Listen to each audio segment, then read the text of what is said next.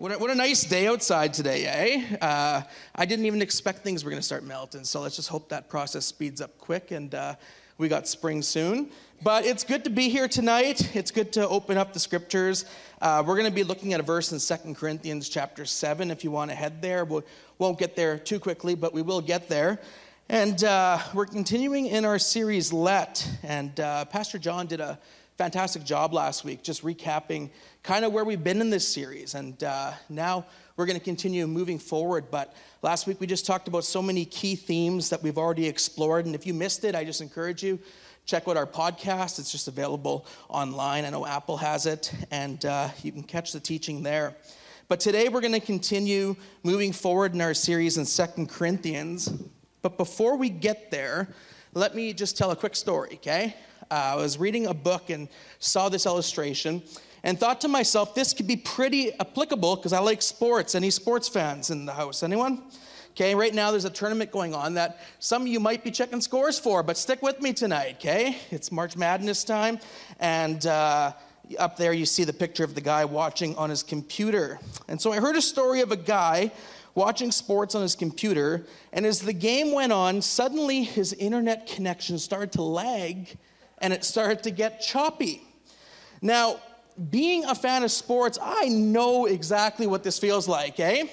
It never happens ever when the announcers are like talking about like some useless fact or something, right? It's always when like, final shot, right? And it freezes and you don't see anything, or it goes blurry on you, or something happens. But as the game went on, this gentleman noticed that his screen was freezing and it was getting out of focus. But he could still hear the announcer who was calling the game perfectly. And so he had a choice, and you always have two choices. You could either restart your computer and risk missing some game or even the ending, right? Like, I always get worried, if I restart this thing, is this thing coming back, right? So you could do that, or you can just listen to it and decide to yourself, this announcer has a job to do. He's on live TV, so I could trust him. He's going to tell me what's happening. He's getting paid well, and you can trust what he says. You can trust what you're hearing. Even though you can't necessarily watch it in real time, you can still trust that what the announcer is saying, that's what's happening in the game. He will relay the information to you. Let me shift things to a different perspective. We live in a broken world.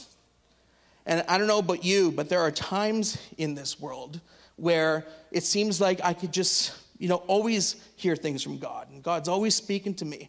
And anyone enjoy these times, right? Where it's just every time you go to prayer, every time you seek him, it's like you're hearing something. But then there's other times where perhaps it almost seems like you have like a broken connection or something, like something's starting to lag. And you're trying to hear the voice of God, and you can't really hear. Anyone ever been in those times before? Anyone? Right? And it's in those times, when we find ourselves in those times, is that I think we have to be most intentional, because usually those times are on us and kind of what we're going through and kind of what we're experiencing. You see, we all have these times where maybe things feel drier and that God's tougher to hear from, and often that's on us. And sometimes it requires us just to slow down and to wait and to trust. And it's in these moments that we turn to what is true, and it's not necessarily an announcer like I talked about in this illustration tonight, in this story. It's not even necessarily another person per se, although it's good that we could help each other and come alongside one another. But at the end of the day, what we really need to hear is the truth and voice of God, and we find this when we turn to God's word and when we open the scriptures. And when we look at what it is God wants to say to us, because we can trust God's word fully, amen? His word is more trustworthy than any announcer or any book or any good advice that maybe you can find. His truth literally changes our lives and the lives of those who are around us. And so we can and should trust him, even when things in our own personal life maybe feel like they're lagging and a bit choppy. His word remains, and his word leads us and guides us and reveals his truth to us.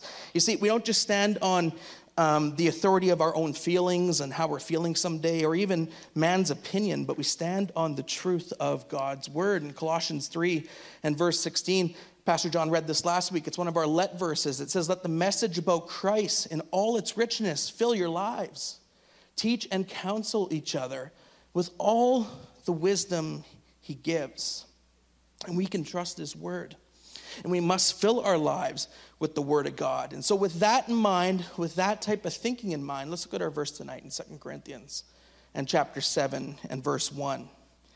It says, therefore, I'll stop there. Okay? If you've attended this church for any amount of time, probably longer than 4 months, what does therefore mean? When you see a therefore in Scripture, what does that mean? Anyone? There you go. Thank you. Someone knew. You got to find out what it's there for. I thought Pastor John said that so often, okay?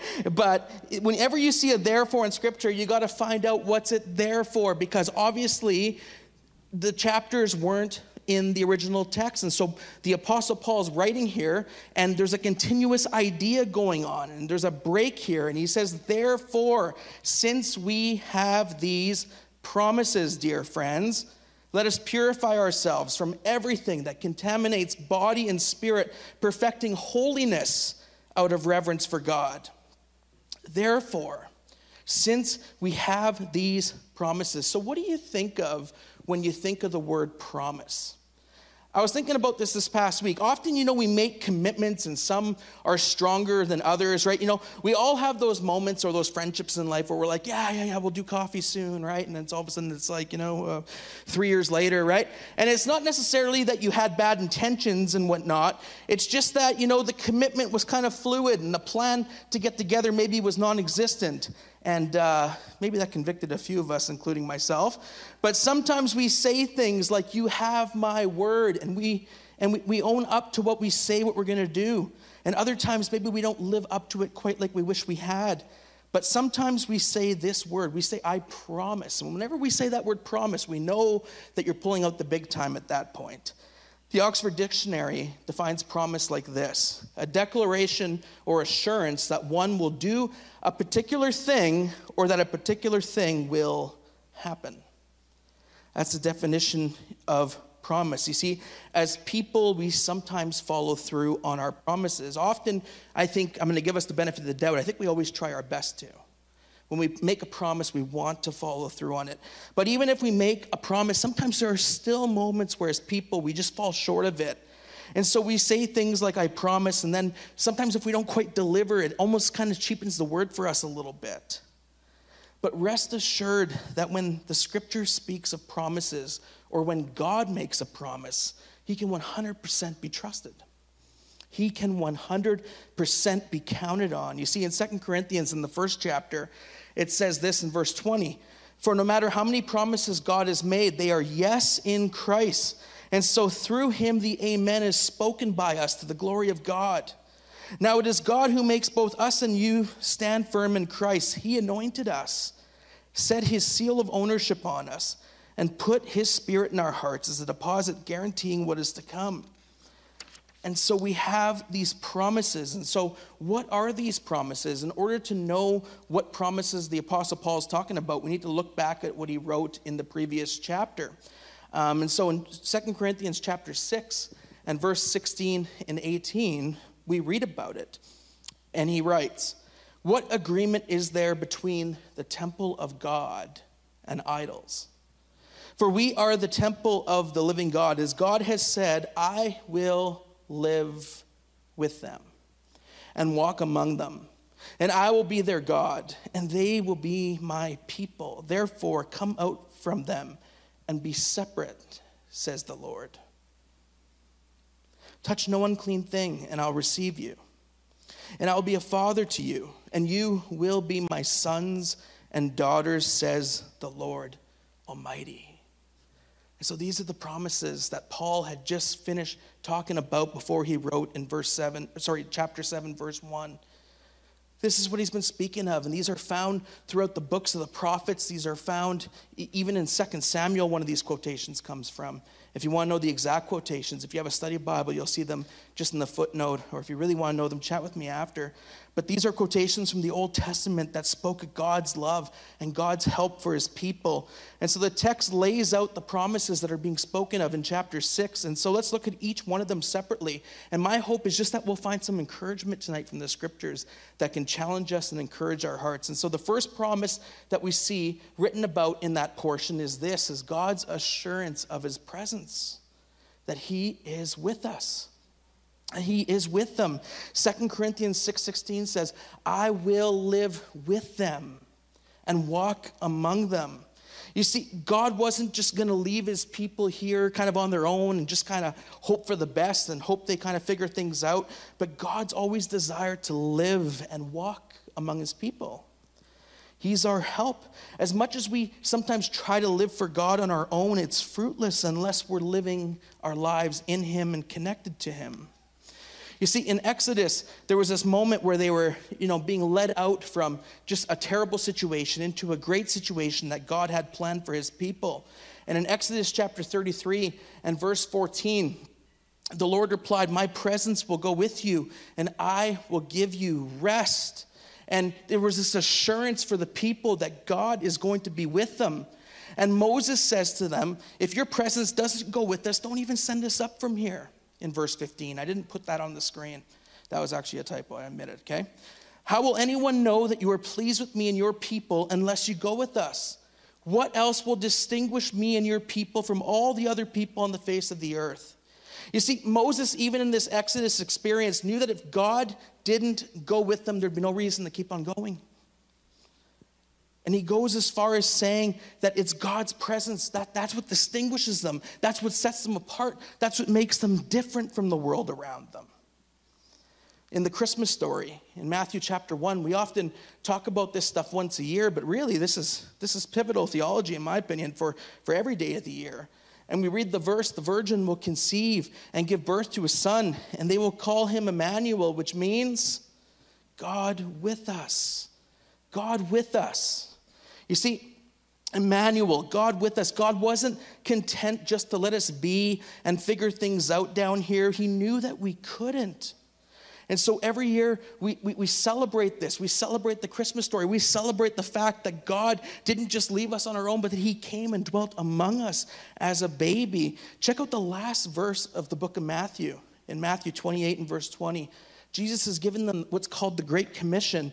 And he says, and surely I am with you always to the very end of the age. You see, these were the last words recorded in the Gospel of Matthew, and Jesus felt it was important that his disciples knew this truth, that they were not alone, they were not on their own, but surely he was with them. Surely he is with us. How many of you know that makes such a difference in our life when we recognize that God's with us, right? And that we're with him. Presence of someone can just make such a difference. And this is even true in life. Last summer, we took our daughters to the fair. And I'm not going to lie to you. I'm not the funnest at the fair, okay? I'm not jumping on all the, I know it shocks you, right? I'm not jumping on all the crazy rides and looking to, I'm probably just as content to play one of those games where you pop the balloon or something, right? But my oldest daughter last year on our way to the fair started talking about how, I'm going to try out some of the big kid rides, right? And she was just all hyped up and looking forward to it. But she was timid to do so once we got there. And once we got there, all of her plans that she had kind of thought up on the way, she kind of thought, you know what, I'm just going to go on the ones that I'm familiar with. And eventually I said to her, well, what if mom or dad joined you? Would you be willing to try one out? And all of a sudden, she was up for it. And she was looking forward to it. And of course, me being who I am with rides, I was like, well, this is great. You and mom are going to have such a good time tonight, right? This is like mom and daughter get together now, right? I'll see you guys. I'll be at the Candy Apples. Come find me after, right? I'm joking, but there's a little bit of truth in that, okay? But just the presence of a parent or someone that a kid trusts, it makes such a difference for them. And I saw it even in that moment. And so does knowing that as we walk this life of faith, that we're not alone, but that Christ is with us. Christ is with us each day, amen? And it makes all the difference for us. It makes all the difference. In Galatians chapter 2 and verse 20, we read, I've been crucified with Christ. I no longer live, but Christ lives in me. The life I live in the body, I live by faith in the Son of God who loved and gave himself for me. You know, yesterday I saw this prayer just floating around everywhere. It was St. Patrick's Day. And there was this prayer that was attributed to St. Patrick of Ireland. And it really just contains the richness of these truths that we're talking about tonight. And in his prayer, he wrote this. He wrote, Christ be with me, Christ before me, Christ behind me, Christ in the heart of everyone who thinks of me, Christ in the mouth of everyone who speaks of me, Christ in every eye that sees me, Christ in every ear that hears me. Amen? And it's prayer that celebrates that Christ is not far away, but is near by the Holy Spirit. Christ is all around us, and as those of us who love and follow him, there's such a blessing in this. And so in John 15, I had an opportunity to hear some great teaching on this by Elder Don this past week, and you could hear it this Wednesday on Unedited. Special guest, check it out. Little commercial there, let's move on. But in John 15:4, it says, remain in me as I also remain in you. No branch can bear fruit by itself. It must remain in the vine. Neither can you bear fruit unless you remain in me. You see, the whole point of this thing isn't that we're ever going to figure out, perfect obedience on our own. Our opportunity, our responsibility is to make sure that we remain in him and he in us. And when that happens, it's amazing what God can do in our lives. Amen?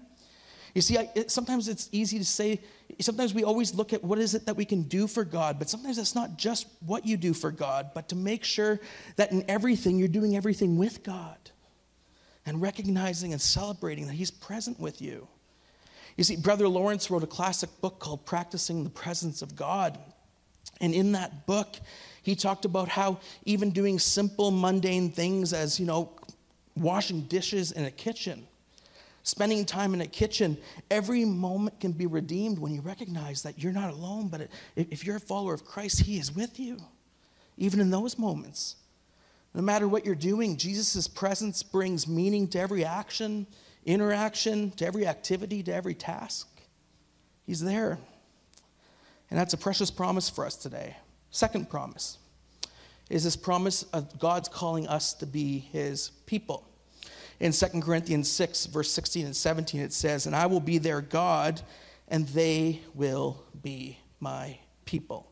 Therefore, come out from them and be separate, says the Lord. Touch no unclean thing, and I will receive you. And so there's this call that we are called to be the people of God, but there's also this call to come out and be separate and be different and follow a different way, if I can say it like that.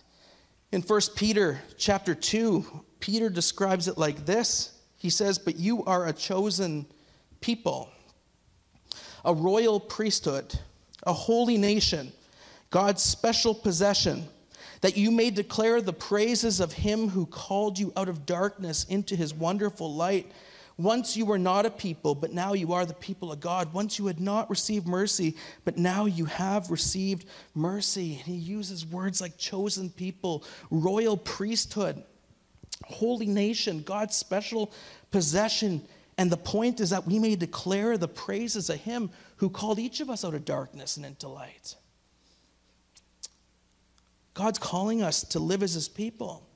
In 2 Corinthians, verse 5 and 17, it says it like this, therefore, if anyone is in Christ, the new creation has come. The old is gone, the new is here. And it's not just that when we come to Christ that, you change your mind or that you have a slight change of heart or it's that, you start seeing things, just a little bit differently. But Christ has literally transformed you and transforms our identities. And he changes us. The old is gone, the new is here. And you know him and you identify with him. And so we follow the words of Scripture. We come out and we separate. You see, we don't dabble in this philosophy here or in this trendy idea over here or in this over here, but we're separate, a people in Christ, new creations and followers of a new kingdom. It's not Jesus plus. It's not Jesus and can I add this to my beliefs? It's not Jesus plus can I have some of that, right? I want Jesus, but I want a little bit of this spirituality over here, and I want a little bit of this philosophy over here. It's not Jesus plus, but it's Jesus, period. He alone is sufficient for you and sufficient for me. And we are invited into the family of God. And he's our Father, which leads us to the third promise in that portion of Scripture, which is simply this: he is our Father, and we are his sons and daughters. 2 Corinthians 6:18, and I will be a father to you, and you will be my sons and daughters, says the Lord Almighty. You see, we don't just approach a God out there who's impersonal, but God declares himself as Father. Pastor John did an amazing job teaching about this stuff when we went through our series on the Lord's Prayer this past fall, and you can find all that online, but we approach God as Father. In Matthew 6, verse 9, Jesus said, this is then how you should pray: our Father in heaven, hallowed be your name. You see, when Jesus taught us to pray, he never suggested that we were praying to some impersonal being, but he clearly taught us how to start our prayers in addressing God as our Father in heaven. Father. 1 John 3:1 says, see what great love the Father has lavished on us, that we should be called children of God. And this is what we are. The reason the world doesn't know us is that it didn't know him. All the themes of those promises are even found in a verse like this. Romans 8 says, the Spirit you received does not make you slaves so that you live in fear again. Rather, the Spirit you received brought your adoption to sonship, and by him we cry, Abba, Father. God is our Father, and we can see him that way. He invites us into his family, and these are great and precious promises. These are amazing things. And so in light of all of this, in light of the promises and privileges, the Apostle Paul says in 2 Corinthians 7, verse 1, make holiness a priority in your life. Don't be enticed by anything that'll lead you astray from him. Because of God's amazing promises, let us cleanse ourselves and avoid anything that would defile body or spirit, working towards a life of holiness, perfecting it out of reverence for him. Because you've received these precious promises and privileges to be a part of God's work and family, make sure to keep yourselves pure. Make sure that's priority. Don't be led astray by the things of the world or the systems of the world, or as the text would say, the temple of idols. And don't fool yourself. We might not have a temple of idols that says that on the door outside, but we definitely have a lot of idols in this culture. But we don't follow in the ways of the kingdom of this world, but rather we follow the ways of a new kingdom. Amen? The kingdom of God, the kingdom of heaven. An upside down kingdom that's at odds with the kingdoms of this world. You see, most kingdoms in this world say if you want to be great, well then become great and trample over others. But his kingdom measures greatness in how we serve each other.